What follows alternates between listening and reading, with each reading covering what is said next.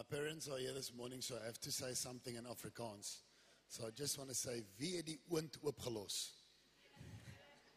The previous service I bragged, I said, I come from Wellington, this heat is nothing. But then I was sweating so much, there was so much moist on my shirt that someone asked me, why is your shirt so dirty? So I obviously have to take back my words. I struggle to handle the heat also.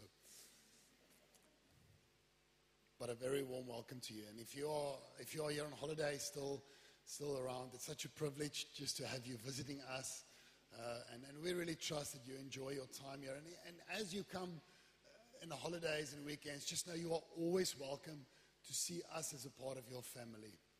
Awesome. You are welcome to come and drink our coffee. That's why we're today, maybe a challenge. But if you're like me, you drink it nonetheless. I just want to pray before I go. Oh, Lord, as we open your word, as we look into it, we pray that the word will read us. We pray that we will be reconstructed under your word, that we will not come with a bent in our understanding to the word and then want the word to fit us. No. That we will come like clay and be shaped by your word, through the power of your Holy Spirit. Holy Spirit, you are welcome in this place, and we respect you, and we honor you for being in our midst, moving through the chairs, breaking open to hearts the word of God, and pointing us to Jesus. We acknowledge you as our helper, and we honor you in this place. Amen. This is It's a tough sermon for me because I almost feel like it's a little bit of a 3-in-1, but I'm doing it in one. So it's like a buffet. So just see what you can get in. Okay, if you're anything like me, you can pack in quite a lot of food. So do that today with the spiritual food. Just see what you can get in and let your spirit digest it. All right. Andres and myself, we exchanged a few words over the weekend. It was Pastor Andres' birthday. Can we just give him a clap? I know he doesn't like this. Sorry. We spent some time together, and most of the time, the same things are precious to us, but I can see more or less we are both just seeing again just the importance of the Word of God on our lives and entering our lives in a way, in a fashion where the Word gets obeyed, where that gives glory to God and steers our life in the right direction. It's very precious to us, and it should always be, but I can almost see us giving a very specific push in that direction as this year unfolds. And what I want to go for this morning is, as you are on a journey with the Lord, it is His Word, through the power of His Spirit, that instructs us how to live. But there's another important thing that God gives us to help us, and that is those that we see around us, the other disciples. But if you take the Word, the Spirit, and the people around us, guess who's the one of those that gets to hurt us? It's people. It's the hardest part of the journey of faith, is to know when to trust, and after you've been hurt, to trust again. Yet Jesus asks of us to do this together. And so I want to talk this morning about the friend that may touch your eyes. And you'll see why I've gone with this theme. We need friends. More specifically, we need other disciples around us to help us in our lives. And so I want to focus a little bit on that part of discipleship. How do we engage with one another? Because this, I feel, is a hurdle we must get over to continue to grow in maturity. I've got like a idealistic view almost that I aim for, that I'd like to see when I imagine our relationships with one another, especially the men with the men and the women with the women, and how we cause one another to grow. That we are free to speak into one another's lives, that we are both honest and loving to one another. I've got an idea for that I'd like to see grow. You know, when you plant a garden, it's only this little thing, but you imagine it's going to grow and you're going to cut it like a square. And it's almost how I see this year. But this is a hurdle we must come over if we want to get this right. Please read with me in Matthew 7. I just want to say my laptop crashed in the week, so Hendrik did my slides. Firstly, that's why it's a lot better than usual. But my synergy between my notes and my slides might be a bit off. So just have grace with me. Jesus speaks, "Do not judge, so that you will not be judged. For by the standard you judge, you will be judged. And the measure you use will be the measure you receive.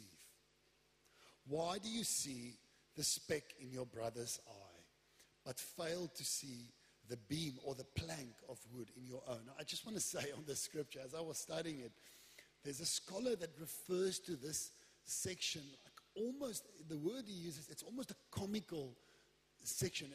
The examples that Jesus uses, you can feel it. You're like, oh, something in my eye. And then a plank, and you're like, okay, just imagine a plank in your eye. And he's using these hyperboles to get across truths. And then he goes on, the next slide we'll see, he refers to people as dogs and pigs, and then they come to attack you. And it's an action-packed piece of scripture. And I'm wondering, I'm trying to almost imagine Jesus speaking about this to the crowd. And I can see him being genuine, but I can also see him almost smiling. Imagine a plank in your eye. But you'll see these hyperboles in the passage. It's a fascinating passage. How can you say to your brother, "Let me remove the speck from your eye," while there's a beam in your own? You hypocrite, first remove the beam from your own eye, and then you can see clearly to remove the speck from your brother's eye.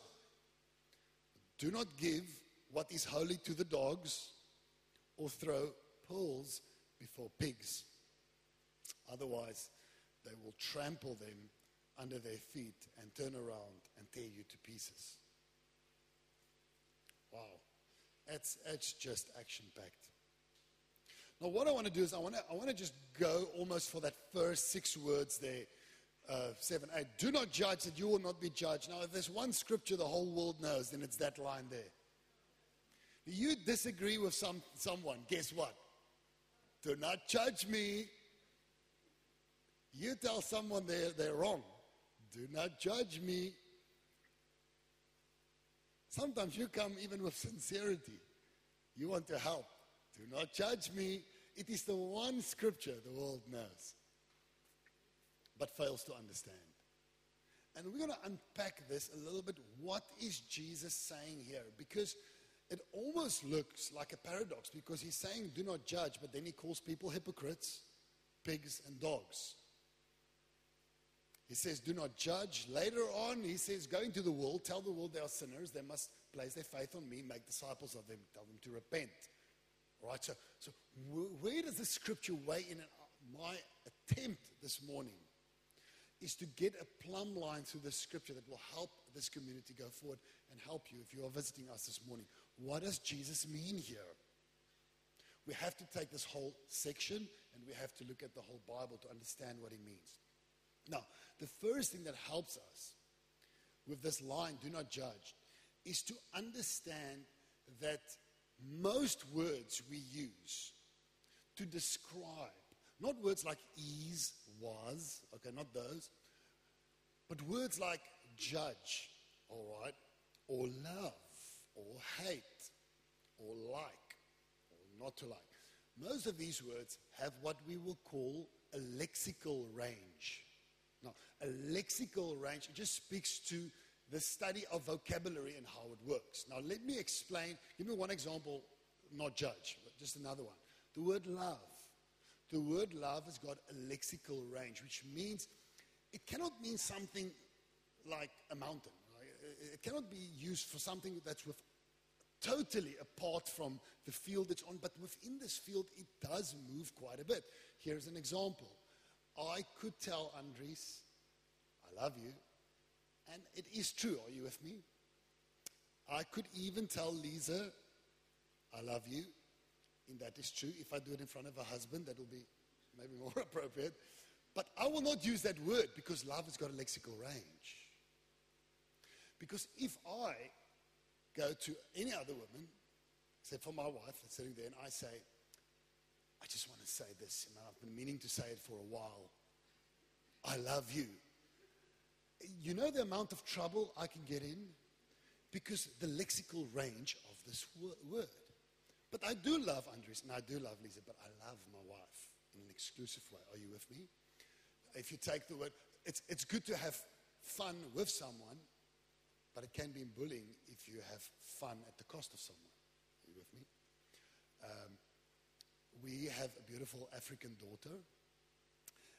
If she comes to me and says, someone at school said something about race, I want to know what did they say.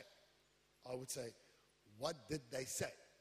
Then she said, no, we are going to the athletics and we're going to race. I'm like, that's cool. That's cool. You see, the word's got a range. Now, what we need to do is when we think there's an apparent contradiction in Scripture, there's never. We need to just get in the Word and treat Scripture the way we understand life to be. All right, just sit and try and understand. Now, on the one end, if we look at the word judge, it does have a wide range, and we need to get to the heart of Jesus here. On the one side, there's a place. It is a no-go zone for humans, and it is the place where God is the judge. There's a place where God, as creator of the world, looks onto the world and decides what he's going to feed into the world as judge. He knows what's best for us, and he does it. And sometimes it's hard to read it and to digest it, but we must allow God to be God. Let me give you one example. I think it's on there. No, it's not on there. When God judged Sodom and Gomorrah, it said he looked on the earth and he saw that the evil on the earth was tremendous. And then the scripture, Genesis 19:24, you can just read with me or follow me. It says, then the Lord rained down burning sulfur on Sodom and Gomorrah from the Lord out of the heavens. Who caused that burning sulfur to rain down? It was the judge. And what God decided, I don't understand everything. We can ask him one day what the judge decided.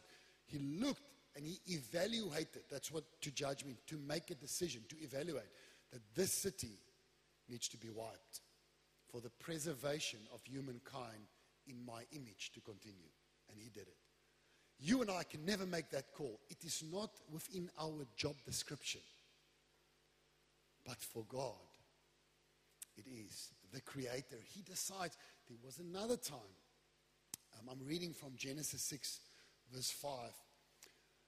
The Lord saw how great the wickedness of the human race had become. It's just before the flood. Follow me here. And that every inclination of the thoughts of human heart was only evil all the time.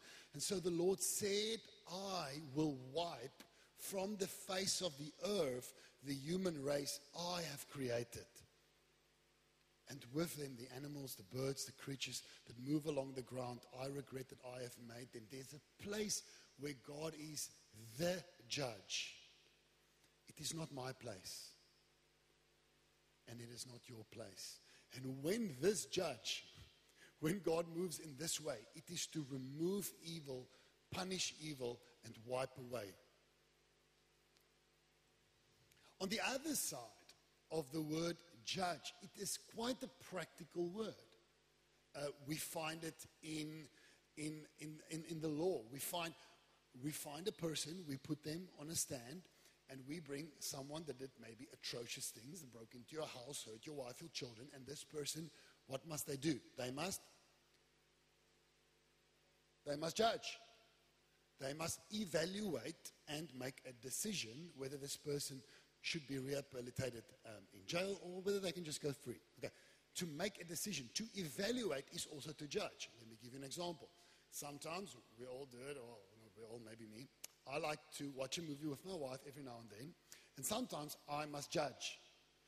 Then my words are, I judged this movie to be something else. I don't think it is appropriate. What did I just do? I evaluated, I judged, and now I'm making another judgment, or sometimes my wife before me, let's put it off. Many judgments made in that moment. We just evaluated and we made decisions. Okay? I judge Kleinmond to be 30 kilometers from here. You judge Kleinmond to be 50 kilometers from here. Who is right? Who is wrong? They both can't be right.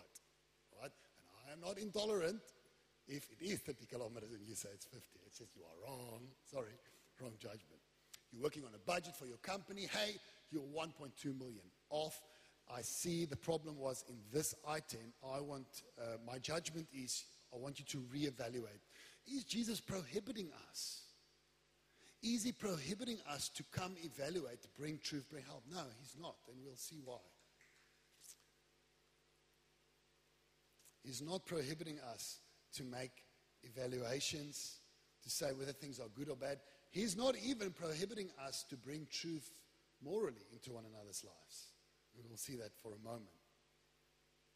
For example, he says in Matthew 18, verse 15, if your brother sins against you, oh, there's a decision.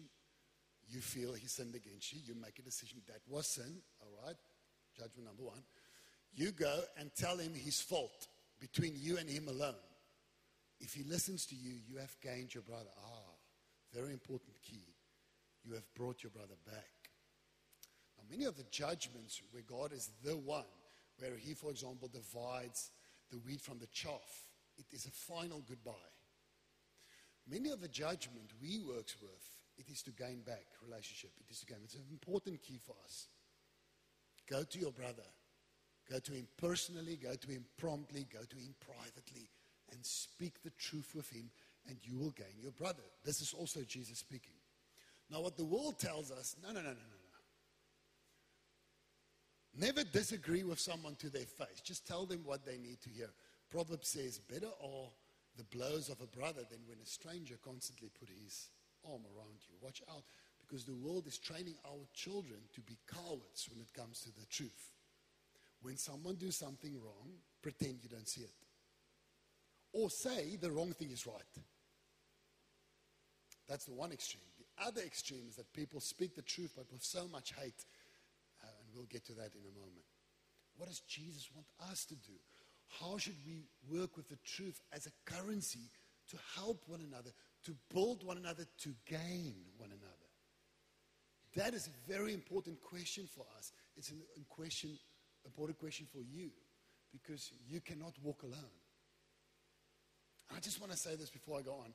We prayed with someone after the previous service, and this person came to the faith, and they were new in the faith, and unfortunately this will happen. They were surrounded by many immature Christians, and they got hurt by people.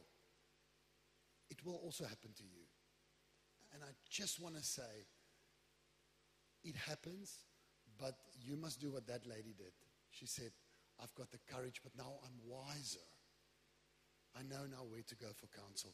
I know now where to go. So also stand up if you've been hurt. Amen? Now, Jesus goes on and he explains his statement. We're going to look at the parable of the speck in the eye. If we can go back. That's okay. Thank you. To that first slide. Sorry. That's my synergy thing. Yes. Thank you. Do not judge so that you will not be judged. For by the standard you judge, very important, you will be judged. And the measure you use, the measure you receive. Now, why do you see the speck in your brother's eye but fail to see the beam of wood in your own? Why is Jesus telling this parable? He is leading us into his initial statement. He's giving us tools to work back. How can you say to your brother, let me remove the speck from your eye while there is a beam in your own? You hypocrite. First remove the beam from your own eye, and then what? And then you can see clearly to help your brother, to remove a speck from your brother's eye. Now, who of you had something stuck in their eye sometime in their life? Come on, be honest. Okay, just keep your hand out. Just keep your hand out. Who of you, if it was a piece of wood or steel, keep your hand up. If it was a piece of steel, keep your hand up. Okay, God bless you. It's good to have you still with us here. Because you will know. You will know. Now, I told the story in the first sermon, and I see both of my friends are here, so I'm looking forward to tell this. So we were having a time with some friends at actually my father's home that's here. And there was 2 injuries that day, 2 injuries. And the one person was walking down the stairs, and it was wet because of the swimming pool. They're up and down the stairs, and they slipped. And you know when you fall with your back like on multiple steps, it's like you get a hit here, here, and here. And he fell with his elbow to break the fall. And when he fell, I heard the sound. It was like, oh, something is broken here. So I used to be a biokineticist, so the first thing I do is, so he gets up and he walks, and I'm like, can he walk? Looks okay. But now I'm worried about his arm, because his arm is here, touch, looks fine. He sit down, he's in pain. He speaks with us. He manages to even drink something and eat food. Okay, that was a hard fall. The other brother is also here, was making caramelized onions on the stove. And he put sugar on the onions, and a piece of sugar shot up into his eye. Now the brother who fell on the steps, he came and socialized with us. The brother with the sugar in the eye, he was neutralized. He was out on his back with something on his eye, because if you had something stuck in your eye, you will know. It is an extremely vulnerable part of your body.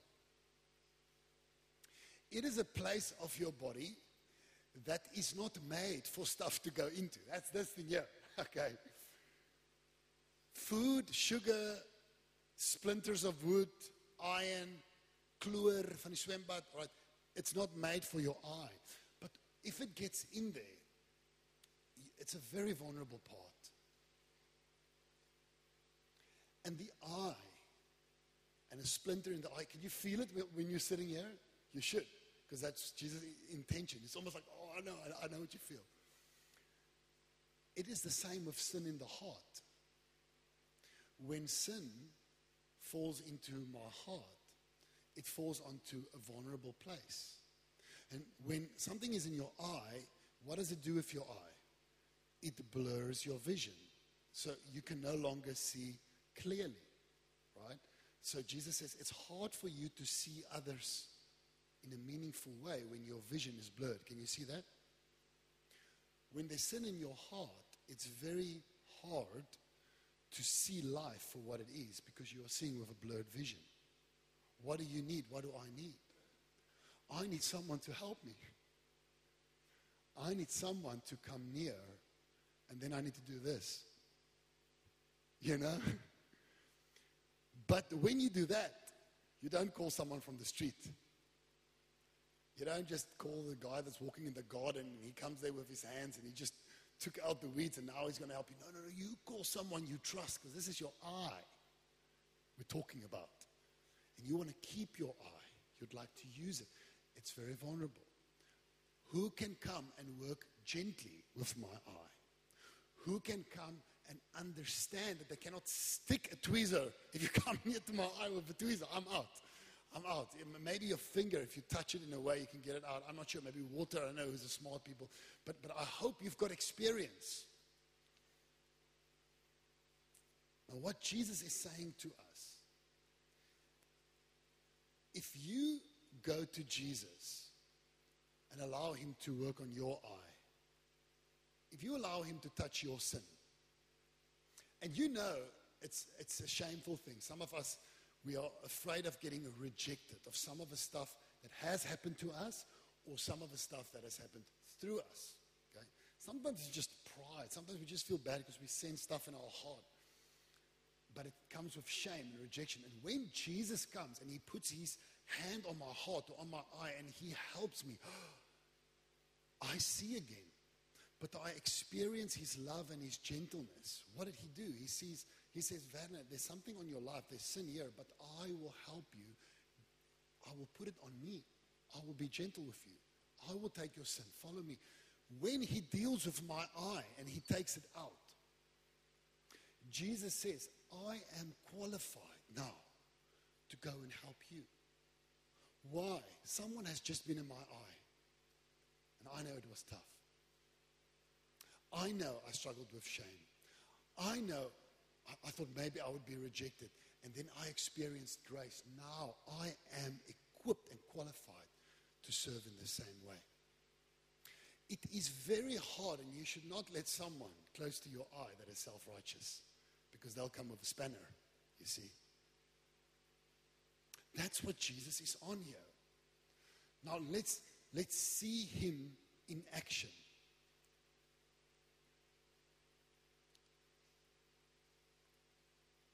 Let me just give this test before I go.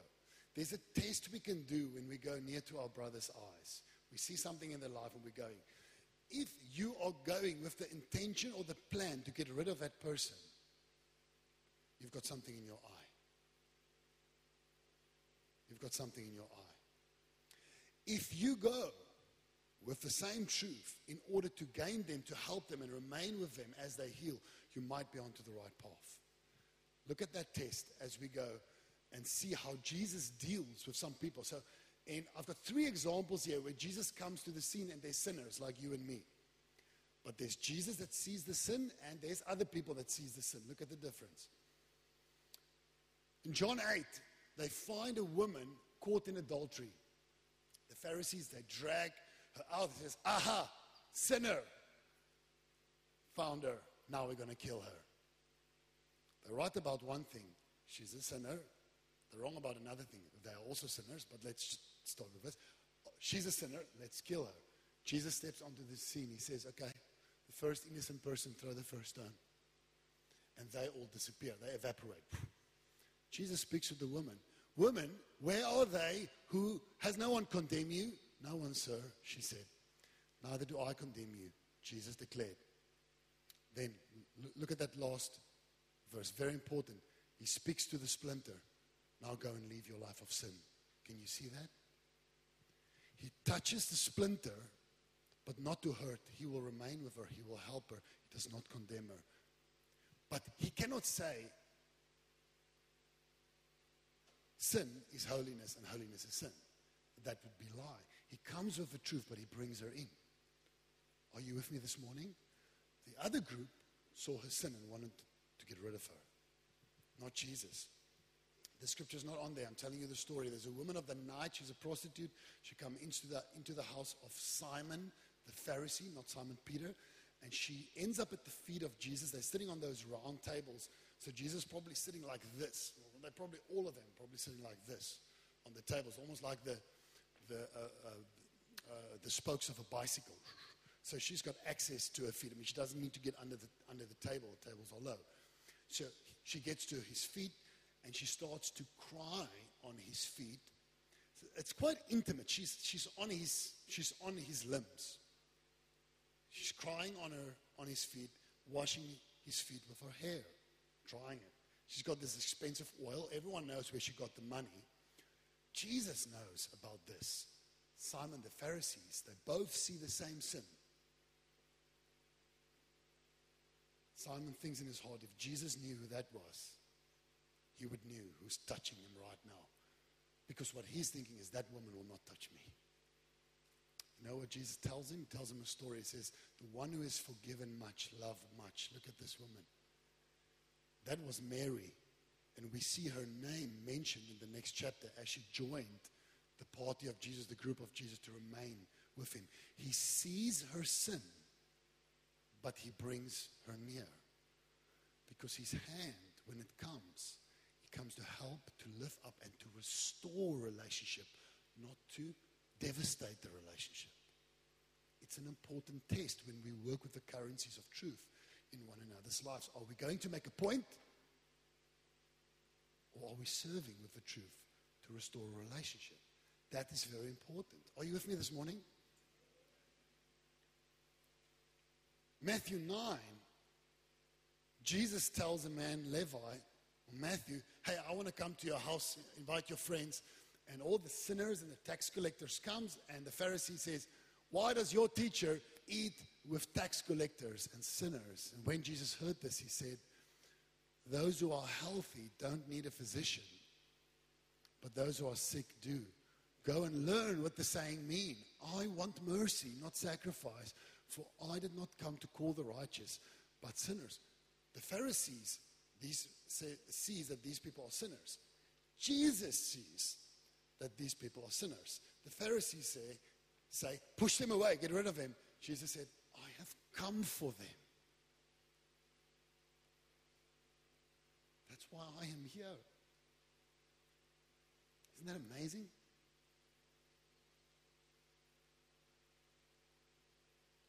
We should follow his example. In Galatians 6, let's move to us before we finish up. Let's look at our charge here. Brothers and sisters, if a person is discovered in some sin, you who are spiritual, restore such a person in a spirit of gentleness. Can you see that? Now, look, I'm using this word on purpose. The word judgment is a wide word. Someone must make a decision that that person, what they are doing, is sin. That is an evaluation, a decision. You see that, you see scripture, wow, that's the opposite. They might lose their marriage. That is a judgment. But when you go close, go with a heart to restore and go with gentleness. Go for it.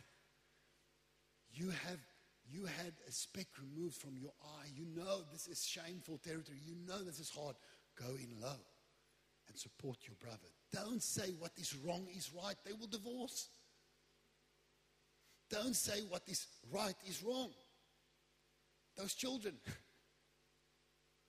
Go with the truth, but don't be self-righteous. Then you are unqualified to go in. All right? Carry one another's burdens. In this way, you will fulfill the law of Christ. That's beautiful.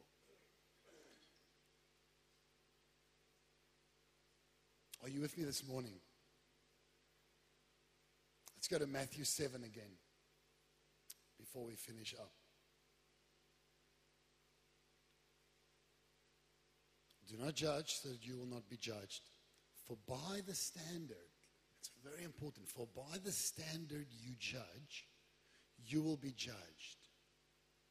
And the measure you use will be the measure you receive. I've got a question for you. I know the answer, but I want to ask it. I'm still going to ask it. Imagine your foot slipping in this world. Imagine you almost slipping into sin. Would you like Jesus to walk into your life, put his hand on that splinter in your eye, that sin, take it out and help you and restore you? If you'd like that, just put up your hand. Let me just see if you're right. Okay? What did he just do? He judged that thing to be a sin. He moved in, took it out, and helped you. Go and do the same. The measure you judge will be judged to you. Don't tell your brother his sin is not sin. Don't tell him what is wrong is right. Don't say, no, you are acting in love when you are being a coward. To tell him, don't turn your face away if he's about to lose everything he has. Get in there, but get in there with love.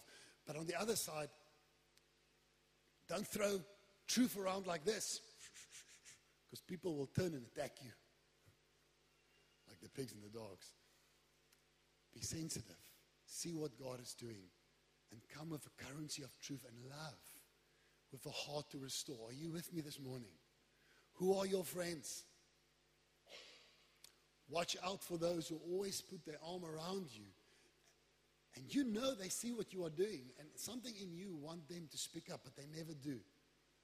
They never do, but they are too afraid to speak the truth. Surround yourselves with those who put their hands around you and also speak to your heart. You will need them in the times ahead to help us course correct quickly. Amen?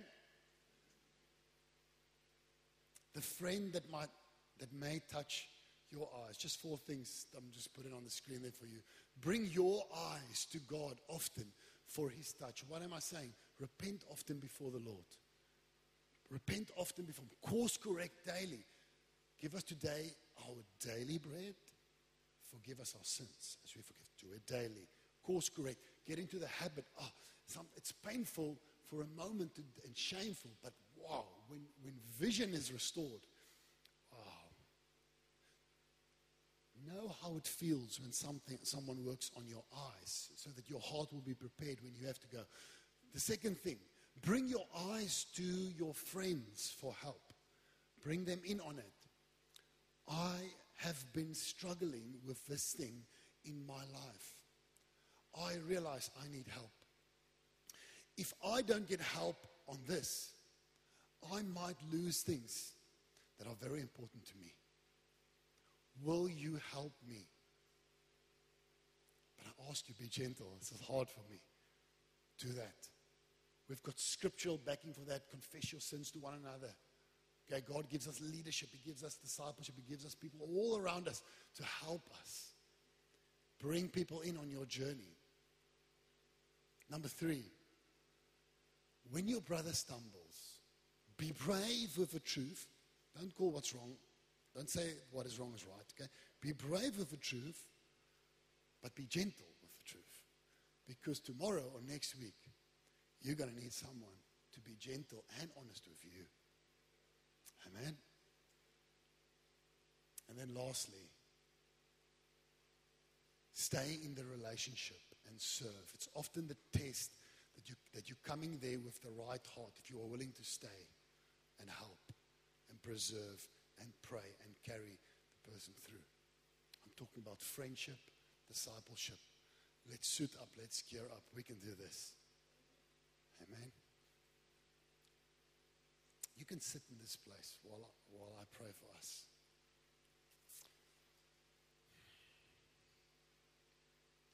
What is God saying to you this morning? Just where you are sitting, just take a deep breath. Maybe look at the screen if you want to.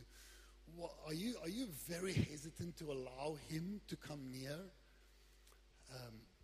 Drop your defense. When it comes to God, you can always open your eye. If a person is willing to die for you, you can back them to do surgery on you. Amen? If maybe there by number 2, you've experienced a fair amount of pain, you are not alone in this. But I want to encourage you to get up and make friends again, anew, and ask the Spirit to give you wisdom, to allow people near to you that you can trust with your eye, to work gently.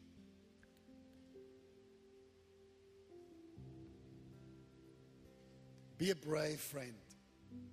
Be a friend that speaks up when your brother is about to lose many things. Sometimes we behold 2 parties and we see the one party is sinning,